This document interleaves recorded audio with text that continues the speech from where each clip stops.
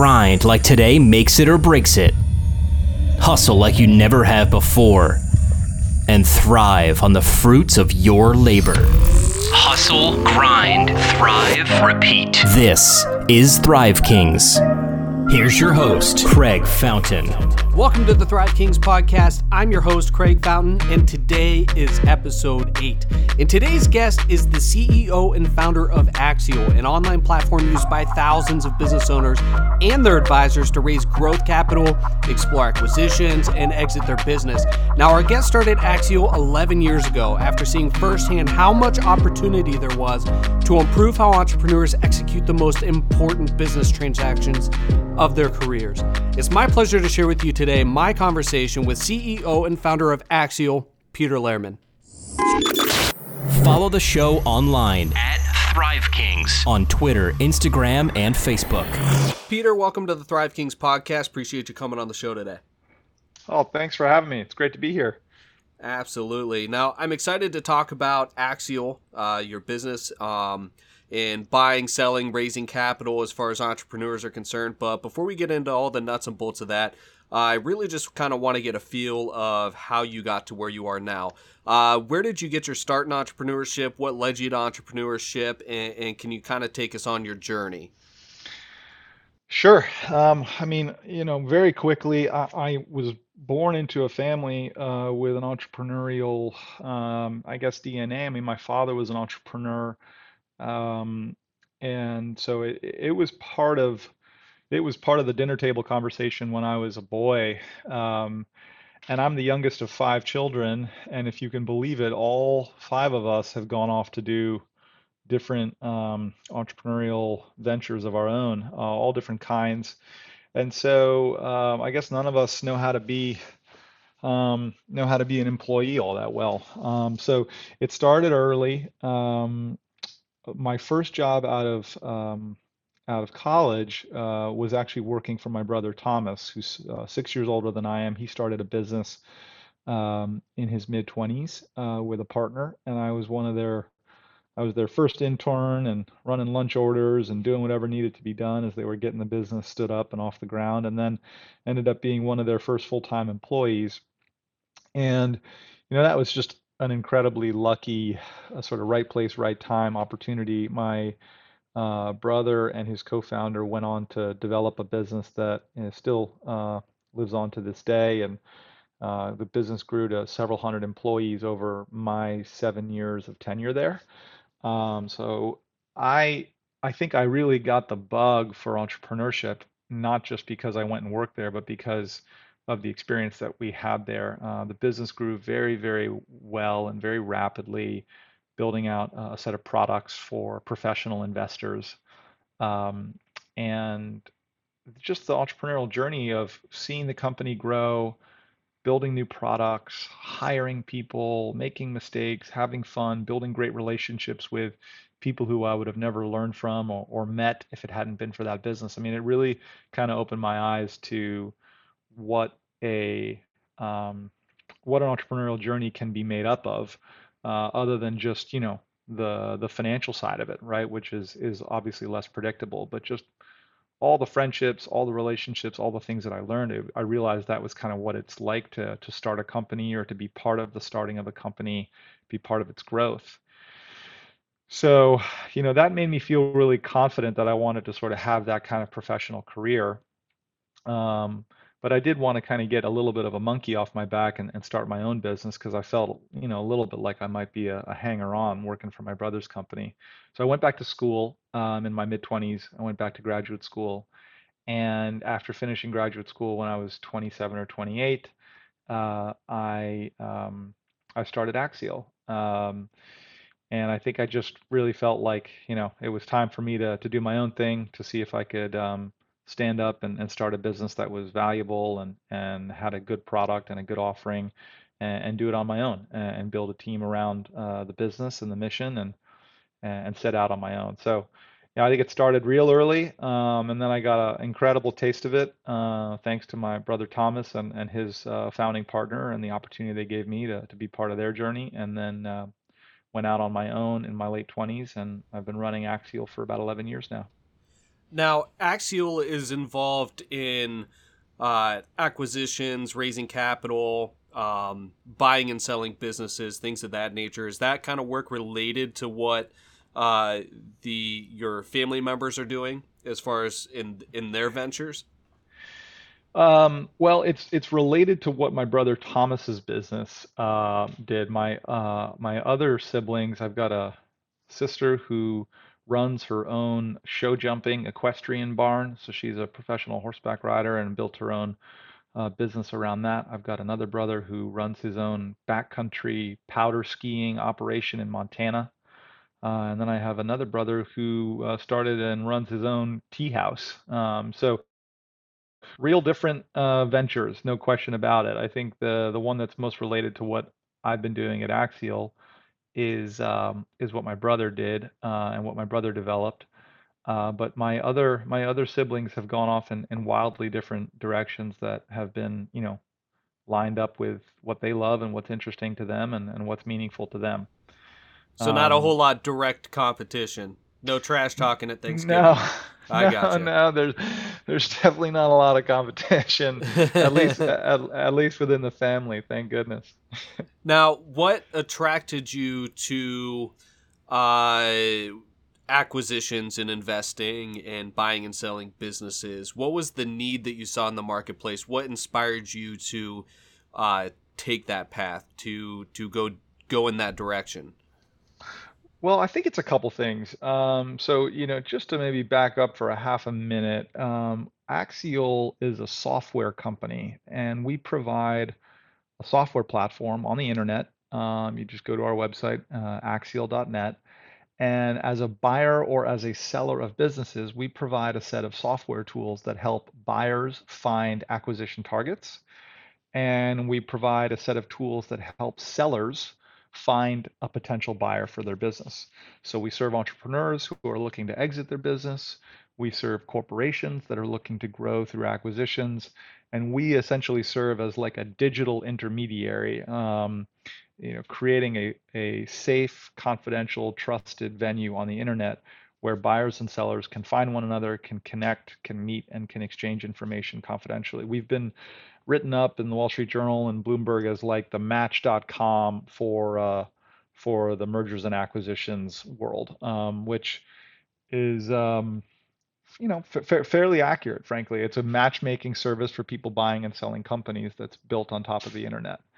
And so that's what the company does. I think the reason why I was really interested in this pursuing this idea and trying to build a business like this was because the world of small business acquisitions is an incredibly, in my mind, broken world. The entrepreneurs running small businesses, they don't have access to, great Wall Street advisors. They can't afford them. They don't have access to some of the proprietary databases and information that the sort of Wall Street firms are able to afford.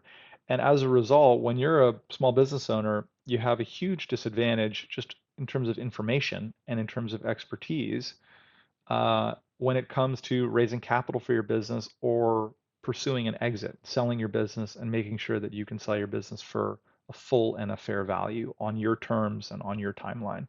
And um, and that's a status quo that, in America, where you've got millions of small business owners and they make up a great amount of employment and GDP and are the fabric of a lot of communities, that's not a good status quo for America in the 21st century. We really can do better than that. And the internet provides a platform to level the playing field in a way that before the internet, I think, was much harder to do.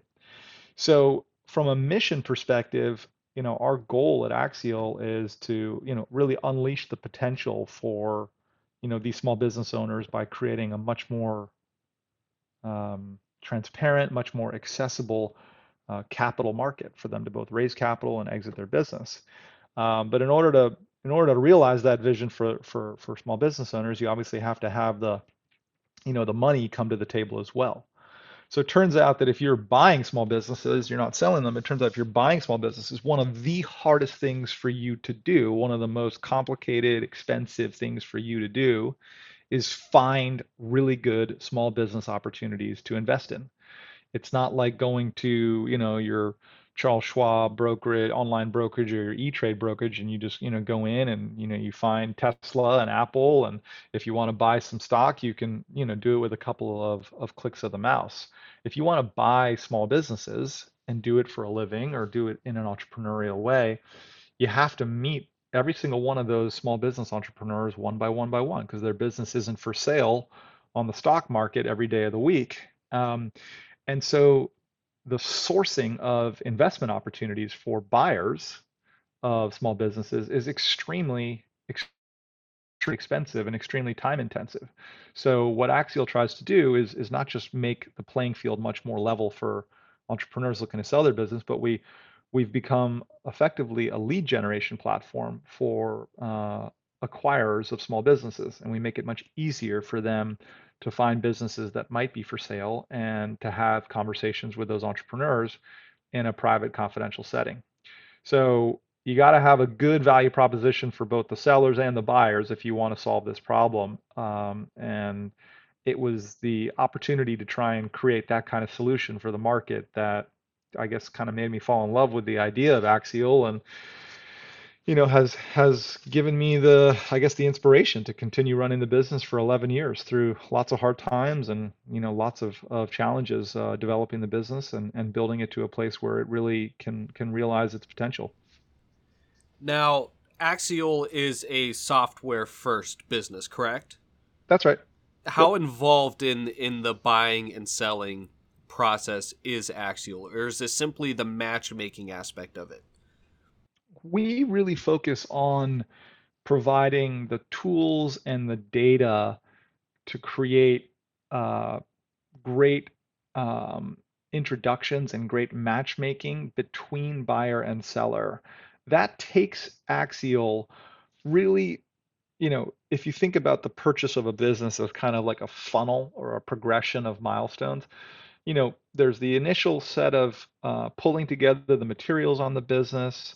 Then the entrepreneur needs to decide whether they're going to do it themselves, and it's sort of like selling your house for sale by owner or hiring a real estate agent. There are agents in the sale of businesses. An entrepreneur has to decide whether they want to hire an agent, which is referred to as an M&A advisor or a business broker or an investment banker, and then they put together materials on the business. So we're sort of involved in helping them assemble those materials, codify those materials. If the entrepreneur needs help selecting an agent, we can refer them to a set of curated agents.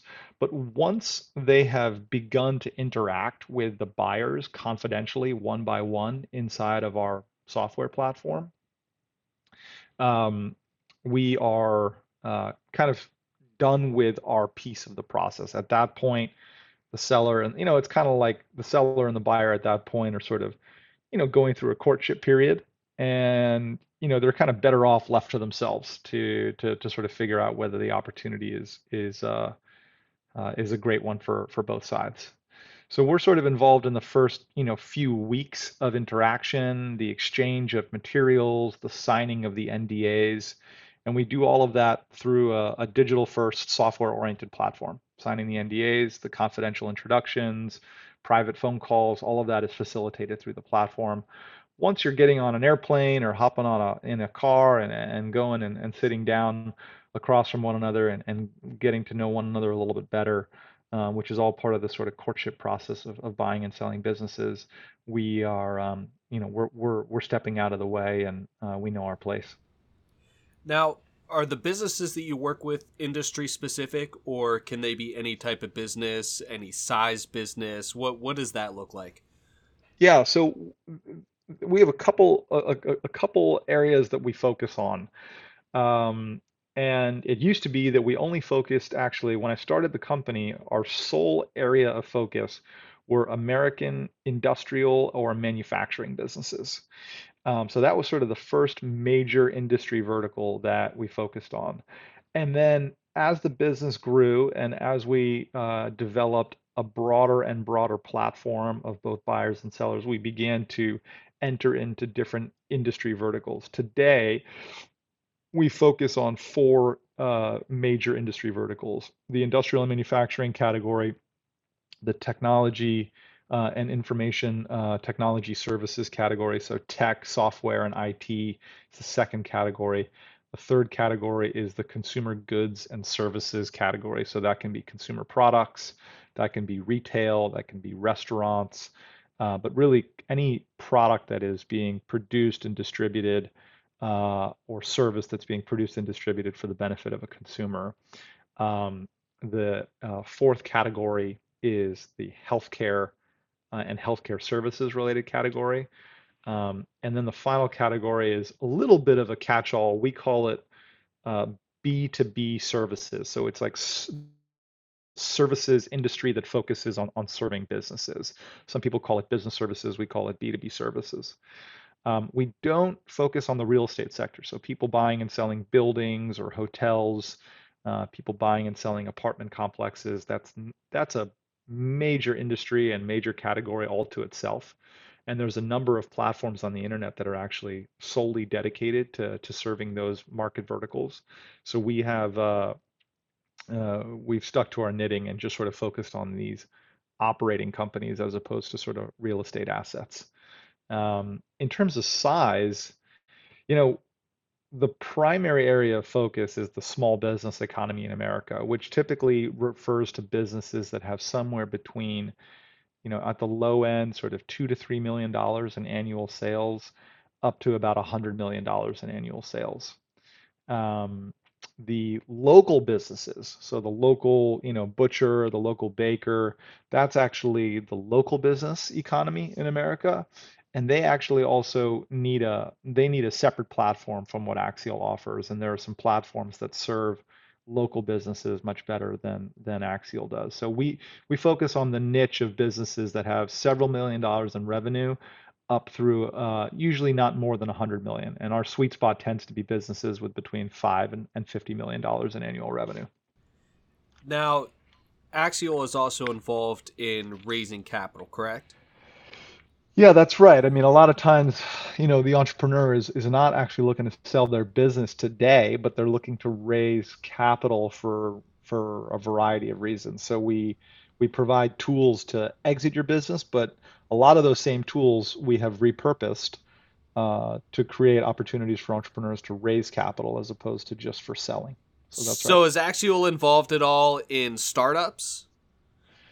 So we don't really serve the startup community. The startup community, look, it's an interesting term, right? I mean, some people referred to Facebook as a startup until it went public, right? And that's kind of crazy, right? It was doing hundreds of millions of dollars in revenue. That's not really a startup. I mean, I know it gets referred to that way because it's a tech company and it had a software engineer as its founder.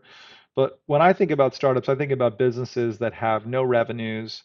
They maybe don't even have a product yet. It's one or two guys or gals looking to put together a business, but there's no product or service that is out in the market generating revenues yet.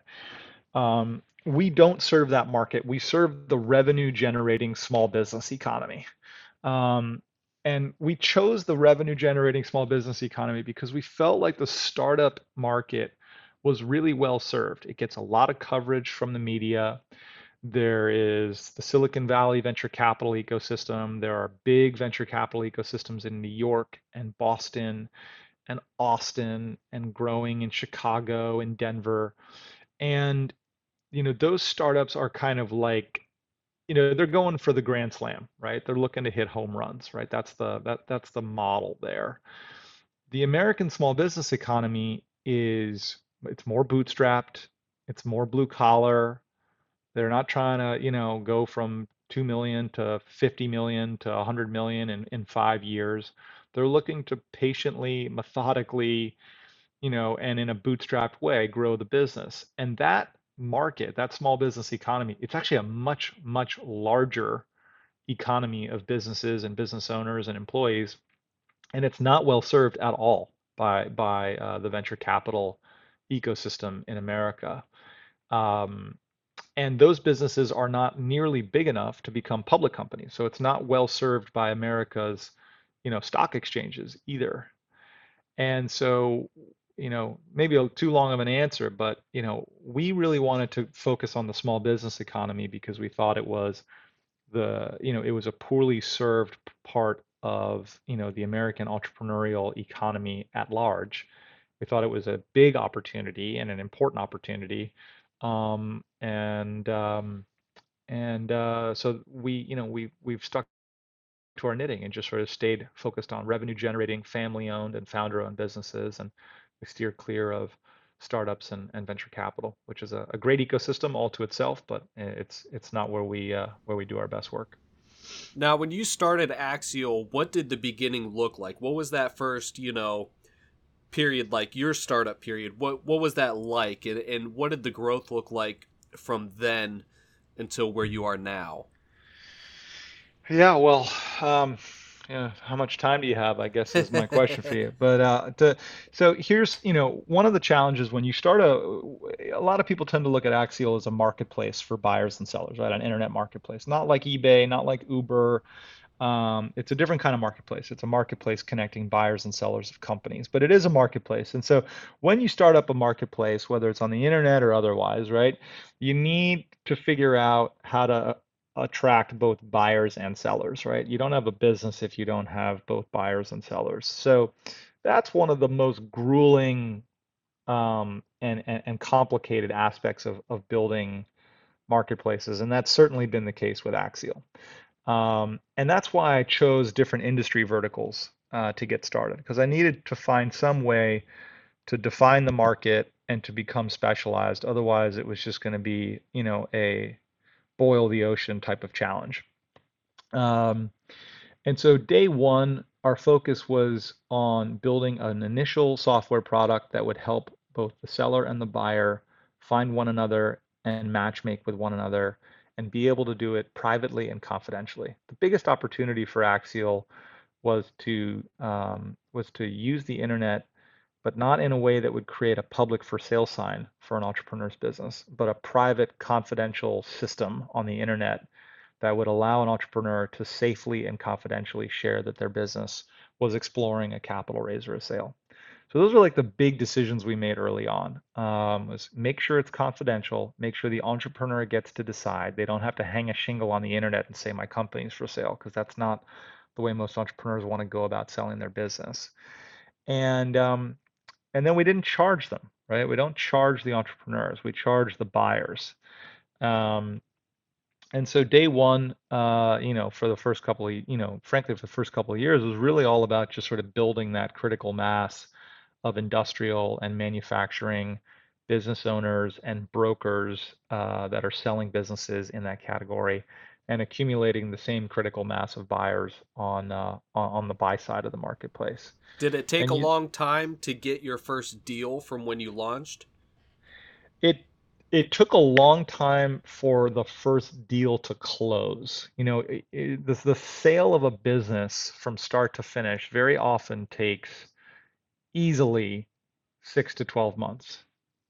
So there's a lot of latency in the process, right? It's not like other marketplaces on the internet where, you're buying an e-commerce product or something like that, or you're getting a ride on Uber. When you make a match on Axial, a confidential match between a buyer and seller, or between one seller and maybe 10 prospective buyers, they're not going to ultimately close a deal, if they close one at all, until at least 3 to 6 months later. So there's a lot of latency in the marketplace, just based upon the kind of transaction that we facilitate. Um, and so yeah, it was easily 12 months until that had happened. Um, and that's obviously painful. I mean, one of the things that we were lucky on is we got free rent for our first 2 years. I was able to squat at my prior company, the company that I was sharing earlier. It was my first job. They gave us free space. And they made a small investment in the company to help us, just pay some bills and stuff like that and help us get going. So that was super helpful, in addition to putting some of my own money into the business to get it off the ground, and a few others. And that really kept our cost structure really, really low for the first couple of years. Um, from there, we began to charge subscriptions as a way to fund the business. So we started charging subscriptions to the buyers. We continued to keep the product free for the entrepreneurs and for those that were selling companies. And we began to charge subscriptions to the buyers. And the subscription model was a really painful learning lesson for us because it was an example of where I don't think a subscription model is really that ideal. If the buyers paid us a subscription and they went on to find and close a deal, the subscription was the best deal ever, right? Because when you buy a business, it's an incredibly lucrative event if you've bought the right business. And our subscription model didn't really give us upside and alignment when our clients on the buy side were succeeding like that. But if you subscribed and you didn't successfully buy a business in within any given 12-month subscription period, it was very easy to look at it and say, you know what? I just paid the subscription. I didn't close any transactions. This thing's not worth it's not worth the subscription. It's not working. So we began to develop a set of different pricing models for our customers to choose from. And today, customers can choose to either subscribe or they can pay us a closing fee if and when they close a transaction. And we let the customers choose now. I think we would have developed the business more quickly and been more successful if we'd been more flexible in terms of our pricing model earlier on in the life of the business. But the truth is that that's water under the bridge, and there's nothing we can do about that now. I'm happy to have learned the lesson and committed to the change, and it's definitely helped the business, grow more effectively, and it's also put us in a position where our clients feel like we're easier to do business with. And whenever your clients feel like you're easy to do business with, that always ends up being a good thing. So we're happy to have made that change. Wish I'd made it sooner, but like I said, water under the bridge. And what's kind of the state of Axial now? Uh, when you look at the growth from when you started up, like for example, how many deals are you doing a year now? Yeah, so I think this year we have a shot at probably having our customers do somewhere in the neighborhood of, it looks like it could be as much as 50 to 60 deals this year. Okay. Um, and each one of those deals is sort of somewhere between a 10 million and $100 million deal for the most part. So, over the course of the year, we'll, hopefully facilitate somewhere between 300 million and $1 billion worth of transaction volume over the course of the year. And that's some pretty substantial growth, going from one deal to, your first deal taking 12 months to close, and now you're doing 50, 60 a year. That's pretty crazy when you think about it. Now, the Well, it's taken pandemic, 11 years to figure it out. So, right? but yeah, no, everything starts with one little kernel of success, and the team at Axial's worked super hard, and we've had a lot of clients that have given us the benefit of the doubt as we were developing the model, and so I'm grateful for all of them because we've been able to figure out a way to make the business work in a way that works for our clients and works for us as well. So it's been a journey all unto itself, but it's great to finally feel like we've got an option on the table that works really well for both the buyers. The sellers have always been I think, very happy, obviously, because it's been a free service for the most part. But yeah, getting things dialed in with the buy side of the marketplace has obviously been really really gratifying in the last few years. What? How has the pandemic changed the way businesses are being bought and sold, and what have you had to do to adjust to that? Yeah, I mean it's the question of the day, right? And um, let me give you some anecdotes. So I think first of all, in January and February, we had an incredibly robust amount of deal activity. We had multiple closings, and then boom, like just crickets, zero in March. And then we had one deal that was a carryover from pre-coronavirus pandemic circumstances that closed in April. And then it was zero in the rest of April, zero in May, zero in June. So it was it was we were like crossing the Sahara Desert Right. with one canteen from the one deal that closed in April. And that's just because buyers were holding off. Sellers that didn't have to sell were like, well, this is not the right market to sell in. I mean, everybody's terrified. The sky is falling, right? And so the M&A market, literally almost went to zero. And then it was a big question, sort of what's going to happen next. Now, thank God for the world and the world's entrepreneurs, as well as for us at Axial, the market for transactions began to really in earnest sort of reopen in late June and July. People had started to figure out ways of safely meeting with one another. People were getting in their cars instead of on airplanes to go and visit management teams. The market figured out how to use Zoom and other video programming and video based tools in order to have conference calls that used to be in person. And so it took like it took a lot of that, and then it took a lot of stimulus and a lot of stuff from the federal government and stuff like that, I think, to sort of give people a sense that there was a bit of a safety net and the bottom wasn't going to fully drop out. Now going forward, what's really interesting is I think that the way that businesses get bought and sold is going to change in a couple important ways.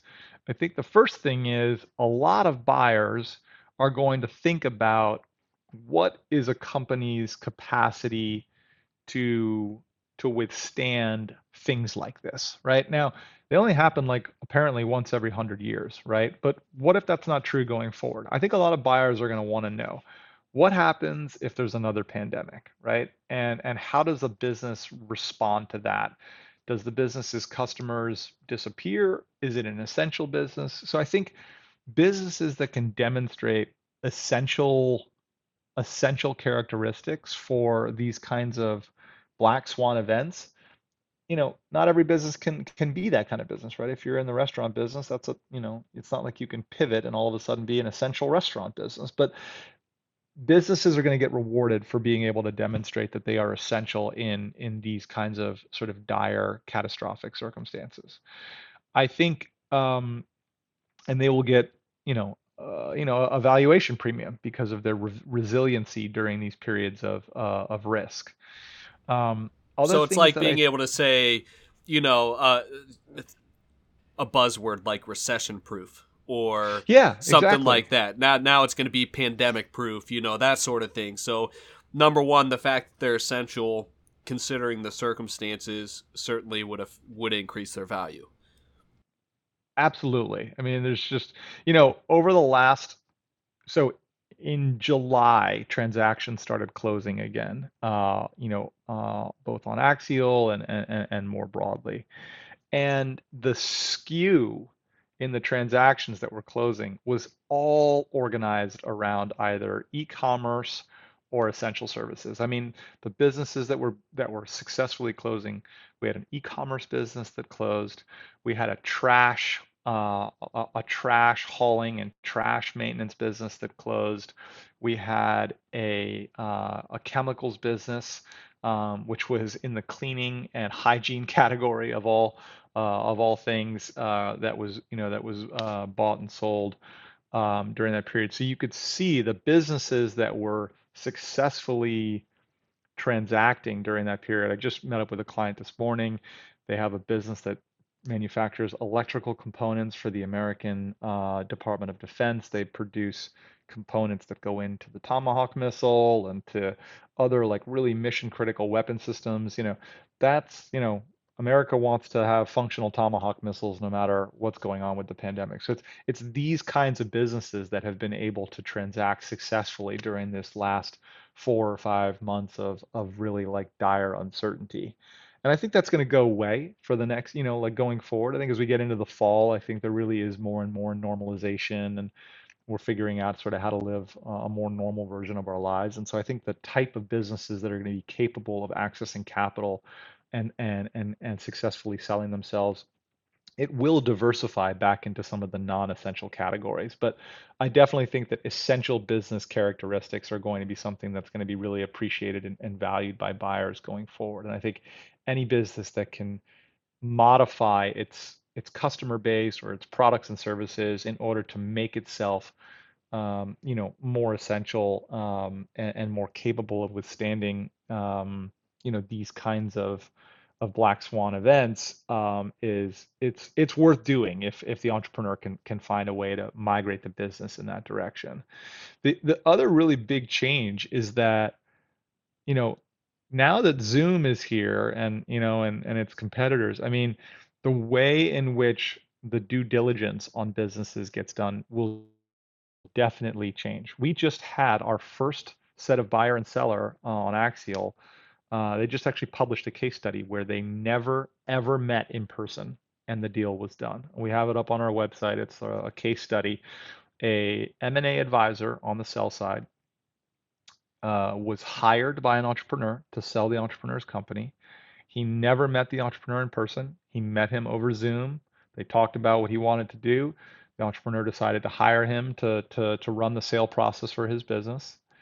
They got the business ready and they started approaching buyers. They used the Axial platform to approach buyers.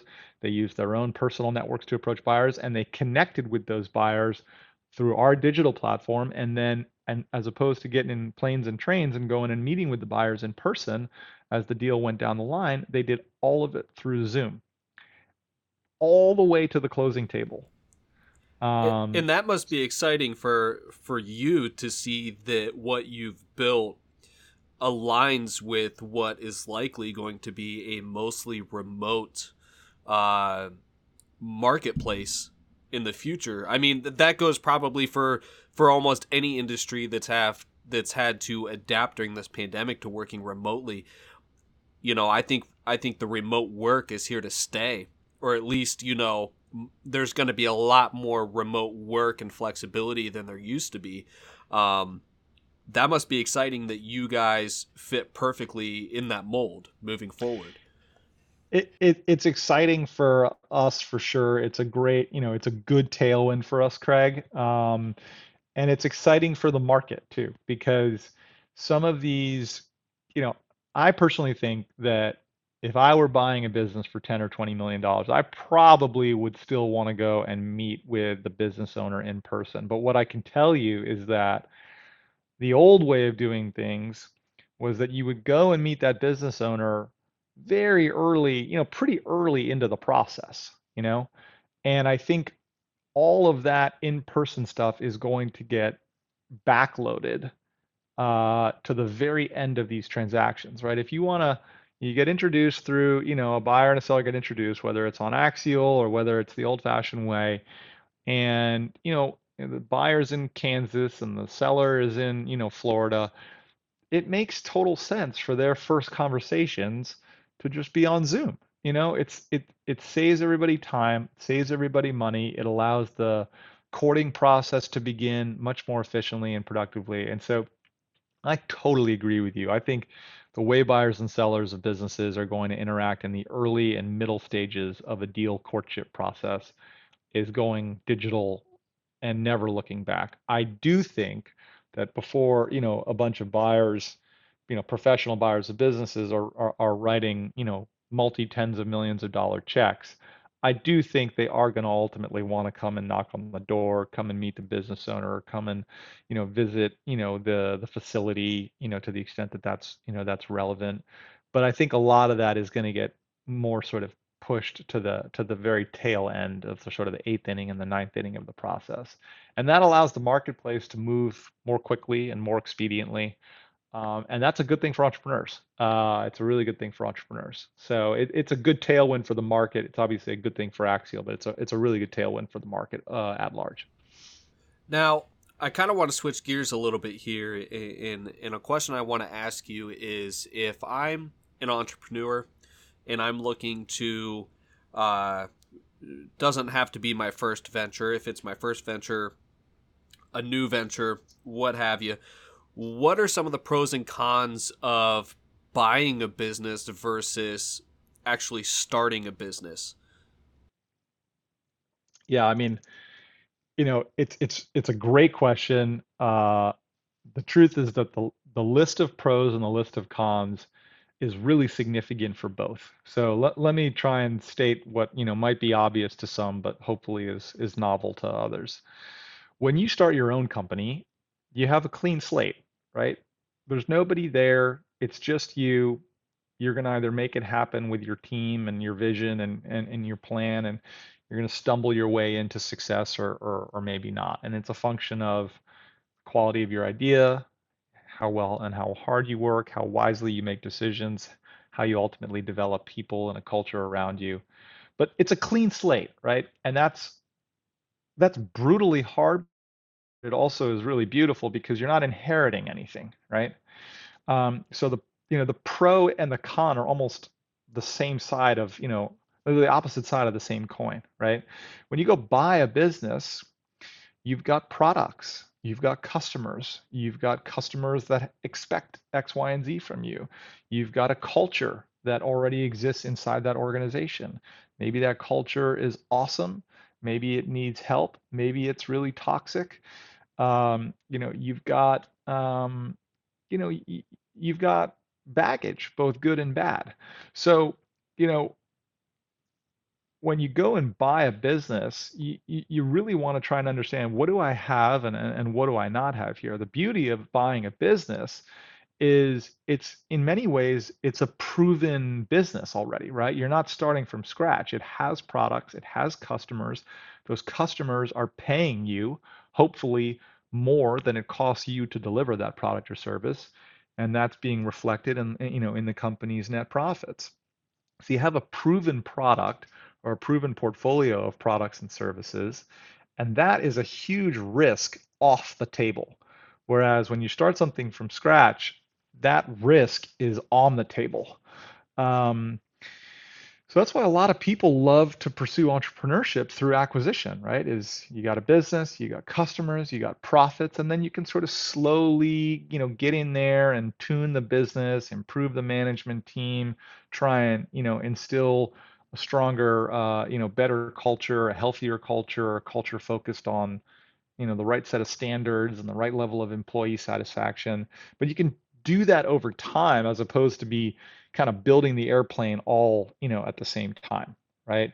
And you also don't have, I mean, one of the brutal things about starting a company is you're always living on borrowed time. It almost always is burning money at first. So you have this fuse that's just burning, and at the end of the fuse is either a stick of dynamite or you have to be going out and raising more money. When you buy a business that's already generating profits, you're not on that treadmill day one. So it allows you to focus on doing fewer things. You know, you can just focus on, all right, how do I improve this company's culture? How do I improve their products? But you don't have to sit there and panic that in 6 months you're not going to be able to make payroll or you're not going to be able to, pay your broadband bill. So there's fewer things to worry about, but you don't get that clean slate. So there's a lot of activity actually, Craig, in this world called entrepreneurship through acquisition. There's a lot of folks that set up these vehicles called search fund vehicles. Basically, what they do is they raise a couple of bucks from investors, and they say, "Give me 12 months, maybe 18 months, to go out and find a business to buy. Give me a little bit of money to pay my bills while I try and search for that business. Then when I buy that business, you as the initial investors will have the right to invest in that business on a pro rata basis, and I will then go in and become the CEO of that company." And it's a model that was pioneered actually at Stanford in the business school at Stanford University in California. But now it's kind of just spreading all over the place. I mean, people are realizing that this entrepreneurship through acquisition model is really, really compelling. Of course, the clean slate startup is still alive and well, and it's part of the American entrepreneurial ecosystem. I mean, Facebook, Microsoft, Google, Apple. I mean, these are all clean slate, blue sky startups, and so you need both, I think, in a healthy, in a healthy capital market, you need both. But it's been really exciting to see the entrepreneurship through acquisition model begin to really take off and become more and more of a mainstream possibility just in the last handful of years here. Many entrepreneurs start their own businesses with the intent to work their businesses for a long time. Others start their businesses with the intent to sell down the line. What are some of the considerations that business owners should keep in mind when running their business so that if they need an exit strategy, they're transaction ready? Yep. There's it's the right question to ask because it kind of applies to everybody, right? And there's something in the answer for everybody. One thing I'll say too, Craig, is there are some entrepreneurs that actually oscillate back and forth between those two poles. In other words, this year they're like, you know what? I love this. I'm going to run this thing forever. I just love this way of life. And then, their mind changes. Something happens. One of their competitors sells their business for a huge number. They go, you know what? Or they develop a new interest, right? So over the life of your journey as an entrepreneur, your mind can change on whether or not you want to kind of run it forever or whether you want to run it and sell it. It's not a permanent position in the mind of an entrepreneur. As an entrepreneur, it's emotional. So you can change your mind over that journey. And so I think as a result of that, you kind of want to think about running the business in certain ways like you would own it forever. And in other ways, you want to be running the business so that if you want to or you need to, you can sell it tomorrow. And those two might be, in some ways like in conflict with one another, but I think actually less so than people might think. So let me explain a little bit. Um, when sometimes what people try and do when they're getting ready to sell their business is, they gloss it up. They stop spending money to take care of the machines. They reduce their payroll and cut corners here and there. They're doing that in order to try and increase the net profits of the business to sort of put a little bit more makeup on the business. Um, a professional buyer usually figures that out. It usually is kind of they can usually figure that out. They can start to see that the business is generating more EBITDA and that it's been doing it, and they can begin to figure out where it's coming from, and they can see the corners that you're cutting. And so you don't really necessarily get paid for doing all of that, sort of like all of those sort of near-term shortcuts. Because the buyer, if they're smart, realizes I'm going to have to sort of reinstate all of those costs in order to run this business appropriately and run it well, and run it for long-term value growth. Whereas if you run the business, if you're going to own it forever, you don't cut those corners. But the thing that you do, if you want to be ready to sell it tomorrow, is your books and records are in clean shape. You don't skimp and have some knucklehead bookkeeper or controller who doesn't know what they're doing keeping your financial statements for you. You spend the money to have good, clean, clear financial statements. You understand that a professional buyer is going to want to have a rigorous audit and be able to scrub your books and really prove that your revenue is your revenue and that your profits are your profits. You don't cut those corners, in the years that you run the business. You have and what that does when you don't cut those corners is it really does make the business more transaction ready. If you have a business that has on an annual basis is getting its financial statement, numbers at least reviewed, if not audited, you are worlds away from a business that hasn't done that in terms of transaction readiness. If you've got a digital, document, just a hard drive, like Google Cloud or Dropbox or whatever, where you've got all of the key, you know, articles of incorporation, the documents that govern the business, all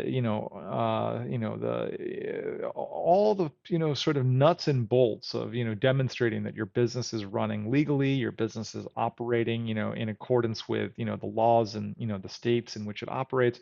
Just all that stuff. I know it's all just so annoying red tape, for entrepreneurs, but you got to pull all that stuff together, and you have to have your books and records, your financial statements, and all of your legal documents. So that's got to be in a really good place, for you to transact with a professional buyer. They're going to insist on that, and they're going to make it a condition of closing that those things are delivered to them, to their satisfaction. So those are places where you just see so many entrepreneurs where they've got a good business, they've got good products, they've got healthy customers, but they're, just the backside of the house is just, it's just a mess back there. And that really makes it hard for you to turn around and sort of sell a business in 6 to 12 months. Which is what it sort of takes from day one talking to your first buyer to getting to the closing table. And if you don't have that stuff ready, I mean, the other things that I'd say make you transaction ready beyond, just having your admin in place and having your back office, in clean shape, is also just when you sell your business, it's the most valuable financial asset usually in your life, right? Entrepreneurs have a huge amount of their net worth typically caught up and bound up in the value of their business. And so if you haven't done any estate planning, if you haven't talked to, a good, tax accountant or tax strategist on, just the tax considerations associated with selling the business, different ways to structure it that are entirely legal, but that have very, very different ramifications. That stuff takes time. If you're just sort of picking, if all of a sudden one day you wake up and say, I want to sell this company and I want to go, start this other company, or I want to go sail around the world with my spouse, or whatever it is that's, made you all of a sudden change your mind.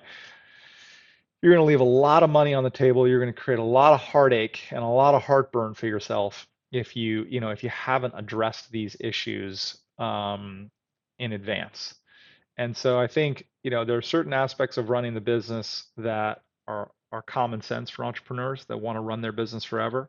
There are places where they have no inclination to cut the corners, but there are a lot of places where entrepreneurs say, I'm not going to do that this year. I don't want to, spend the money to get a financial audit. That's $20,000 that, I can't take out of the business. That's $20,000 that I can spend some other time. And all of those places where you cut those corners, they build up over time, and some of those places end up making your business substantially less transaction ready. So you can recover from this for sure, but the key thing is not to think that you can recover from it, in 3 weeks. If you haven't put the time in and put the work in to sort of cover your bases on some of these really critical tax, legal, financial due diligence questions, that's a place where you're going to want to spend some time. And then the only other thing I would say is, if you have never spoken with any buyers of a business before, if you have no relationships, no warm relationships, no active dialogue with potential buyers of your business, and you're just going to sort of kick off the process from a cold start, that's fine, but you're always better off if you've spent a little bit of time as the business owner, just playing a little bit of cat and mouse and having done a little bit of courtship with potential buyers of your business prior to actually going into sort of a full, sort of a full sale mode. Because when buyers have had a chance to know you, when they've had a chance to track you and track the business a little bit over time, and you see them for a cup of coffee once a year or something like that, then you pick up the phone and they've had a chance to get to know you, there's a little bit of rapport and trust established. You pick up the phone, you call them and say, hey, I'm thinking about doing something, right? That's a really, really, really different way to sort of kick off the auction process as a business owner than, I've never met any of these people before, and now I'm just gonna, do a 400-meter sprint over the next 6 months to try and get, one of these buyers, comfortable buying this business. That works. You can definitely sell your business that way, but it almost always accumulates to your advantage as an entrepreneur if you've got a couple of warm relationships, that predate the active sale process. Um, so those are some places where entrepreneurs typically miss the boat, and then it ends up sort of coming back to create extra work and extra timeline and heartache when all of a sudden they want to hit the exit If I button. want to sell my business, how do I know what the value of my business is? Is that something you're involved in as valuations? So we can provide some guidance on that. There's a couple different ways to think about valuation, Craig. I think you know the guidance that we tend to provide is market-based guidance. So, no one business is the same as any other business, but businesses are similar to one another, right? Google is an advertising business. They sell digital ads. So is Facebook. Are they the same? No, they're different. They have different ads, different types of users. The users interact with their products differently. But if you go look at the way those businesses are valued, they're valued as advertising businesses, and those businesses have a typical set of prevailing valuations that are a function of the business and what the business does and how the business operates and how predictable it is. And that's true for every business. So the guidance that we tend to provide is typically guidance that's based upon either a multiple of revenue or on a multiple of EBITDA, which is essentially um, a financial mouthful that really refers to the annual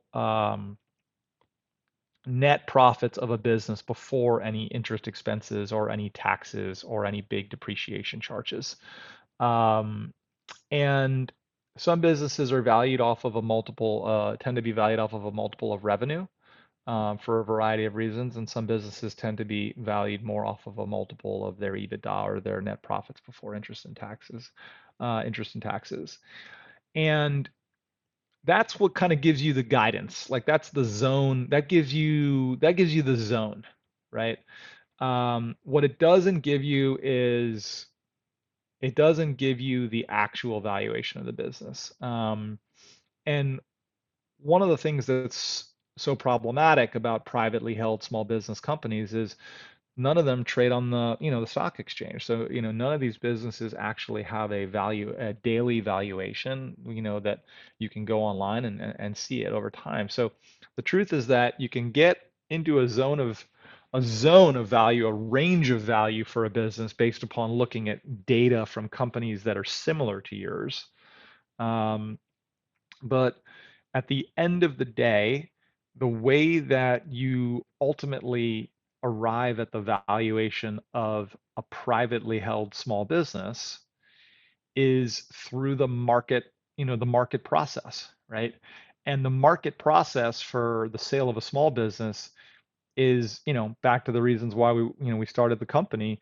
It's an imperfect process, right? You don't have thousands and thousands of bidders looking at your business the way that you do if your company is publicly traded and it's Google or Apple or 3M or Johnson and Johnson. There's thousands of buyers and thousands of sellers that are looking at buying and selling, publicly traded stock every day in the market. That's not the way it works for a privately held company. So in order to really nail the valuation of your business, you have to ultimately have a plan when you go to sell your business or when you go to raise capital for your business.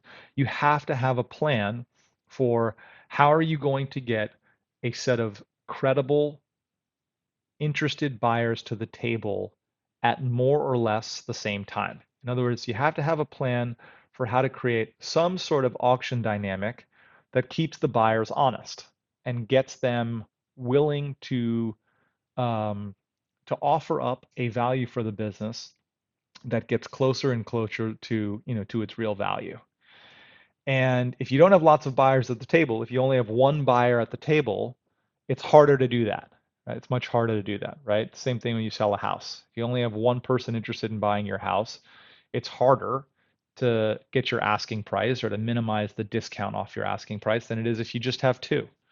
So it's super important for entrepreneurs to understand that if they go out into the market and they just talk to one buyer at a time, their likelihood of being able to receive the full value of their business and really arrive at a fair value for the business is lower. It can happen, you can do it that way, but you're much better off having multiple potential buyers at the table that are ultimately negotiating against one another and competing to be the buyer of choice. You can take it too far, you can stretch it too far, and you can make them all feel like they're sort of piling into this auction and that the winner is going to be, subject to the winner's curse. So you have to be careful that you don't overplay your hand. But on the other hand, you have to be careful that you don't underplay your hand. So you've got to have multiple buyers at the table. You have to have access to some basic information on what companies like yours tend to sell for. And then you let the market, you let the market speak. And this is one of the areas where a good M&A advisor or a good investment banker can really, really earn their fee. A lot of investment bankers, can really earn their fee by driving, a sale process for your business from, an initial offer from a buyer of 10 million to, a final offer of 12 million, right? 13 million, or from, 50 million up to 60 million, right? That happens. And $10 million dollars is, that's real money for someone. And that investment banker, is going to charge you, 1, 2, 3, percent of that, and you're going to keep the rest as the entrepreneur. So if they can help you deliver that kind of an outcome, they can pay for themselves very, very quickly. Um, but yeah, there are entrepreneurs that know how to do this themselves, and that's fine too. But it's one of the most important parts of the sale process is what's your plan to have multiple credible buyers at the table competing against one another in order to be the buyer of choice for your business. You don't have a plan for that, you're never going to realize full value for your business, no matter what it's worth in the spreadsheets. You're just not going to get All there. right. So, Peter, there's a few questions that I like to ask all the guests that come on the show. I'm curious because, in my mind, leaders are readers. Do you have any books that you can share with the audience that might be valuable? Yeah, for sure. Um, I mean, gosh, there's so many good books out Or there. really I'll just just any of your favorites? Yeah. So I'll share a great book I'll share a couple. One book that I try to read multiple times is called High Output Management. I've given a lot of copies of that book out to members of my team. High Output Management is a book written by a guy named Andy Grove. He was an immigrant to America from Hungary, and he took over for Gordon Moore at Intel long ago, and went on to become one of the most remarkable American CEOs in general. He was an engineer by training, barely spoke a word of English when he came to America, and he passed away a couple years ago. He wrote an amazing book called High Output Management. Talks all about his approach to managing people. He's a manufacturing engineer by training, so he compares every business to a manufacturing plant. Talks about things that way, and it's a really interesting analogy. And it's just a wonderful book on meetings, managing people, leading people, communicating. I just think it's a great book. Um, there's another book that I think is probably less well known than that book called Conscious Business.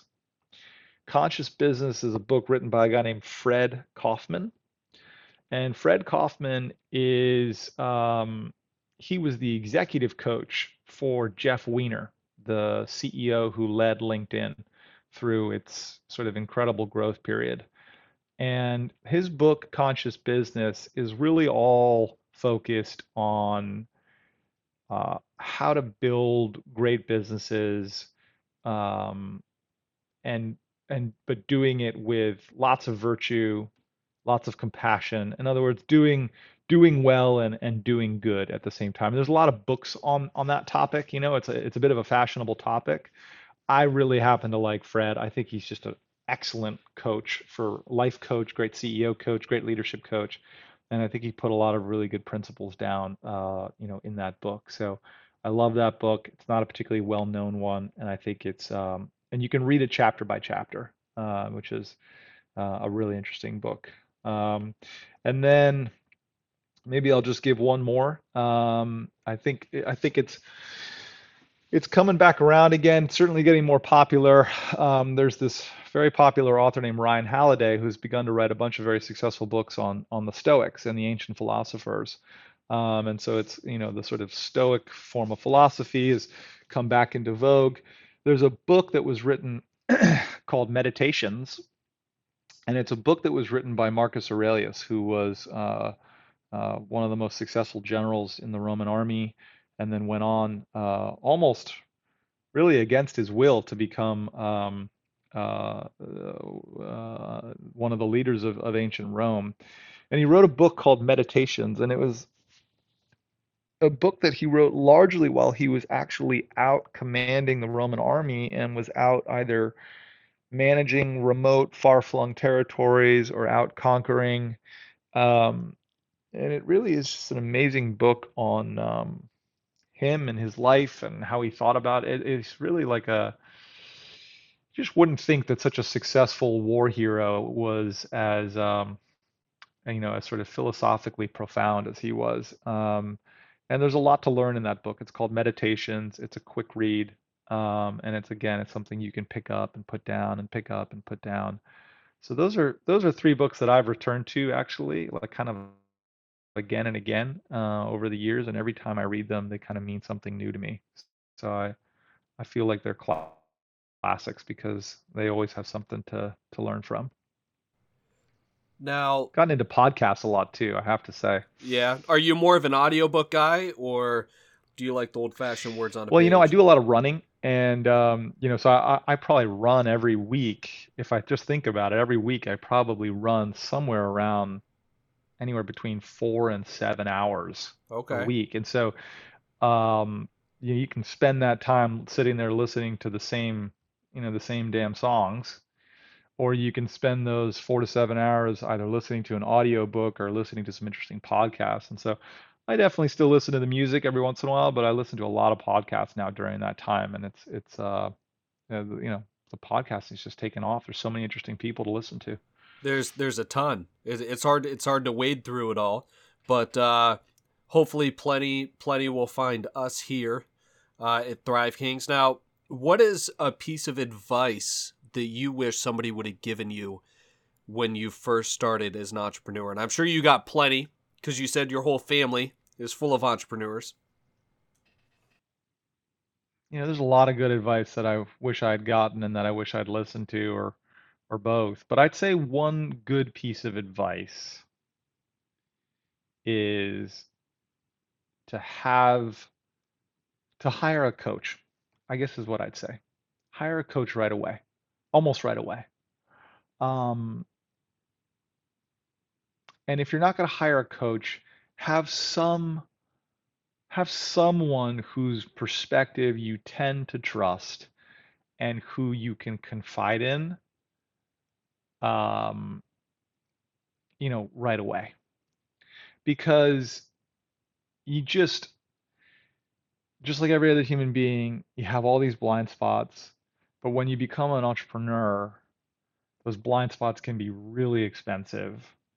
And in addition to the blind spots being really expensive, nobody is going to expose you to those blind spots unless you hire them and pay them to do that. Because, no one wants to tell the CEO that, they're talking too long, or they're, rambling, or they're, you know, when they do A, B, and C, it really demoralizes the team, or you just don't get that feedback from someone who works from you. They're afraid that you're going to be defensive. They're afraid that you're going to maybe fire them, that you're going to be threatened by them. And so it takes a long time sometimes for an entrepreneur to actually have any sense for what accidental damage they might be doing to their own business just because they're a human being making mistakes. And if you can have a good coach who you can trust and whose opinion you can respect and who you can learn from, I mean, it really helps you. You know, the coach can be someone who gathers feedback from your team and shares it with you in a way that, you know, is compassionate, but make sure that you get the feedback as opposed to your team just, you know, going off and talking about it, you know, over drinks and saying, I wish he would do this or I wish she would do that. So I think having having the don't don't be old school and think that hiring a coach means there's something wrong with you or, you know, that like, you know, it's just you need to be a great leader if you're going to run a company. And in order to be great, you need coaching. I mean, how many professional athletes do you need to look at to realize that absolutely every single one of them has a coach?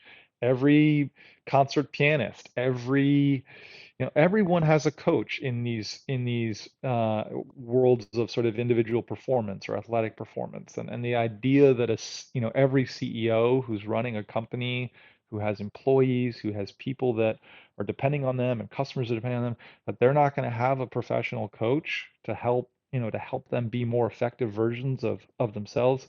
It's just crazy. It's just crazy. And so I think that's a really important thing to conceptually get excited about as an entrepreneur. And again, it's another place where, you know, if you want to hire a good coach, they're not free. So you got to be ready to spend money and spend time on it. But man, it's like it can be time really well spent. So, and that's some really important advice. And if we kind of take a step aside from that, you know, that's the advice that you wish somebody would have given you when you started. What is some advice besides that that you would personally give to other entrepreneurs? Well, I think one thing that I would say is uh, do everything you can to I mean, do everything you can to bootstrap your company instead of taking meaningful outside capital in the initial years of the business's life.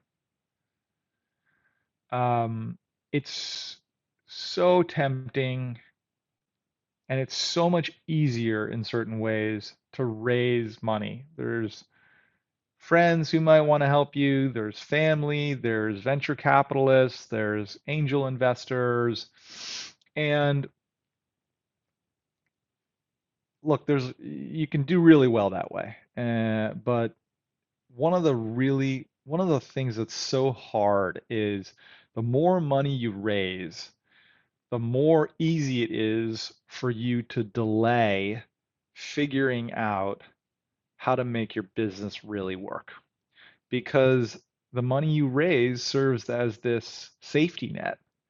Um, you know, and it allows you to think, well, I've got some time, I've got 12 months of runway or whatever.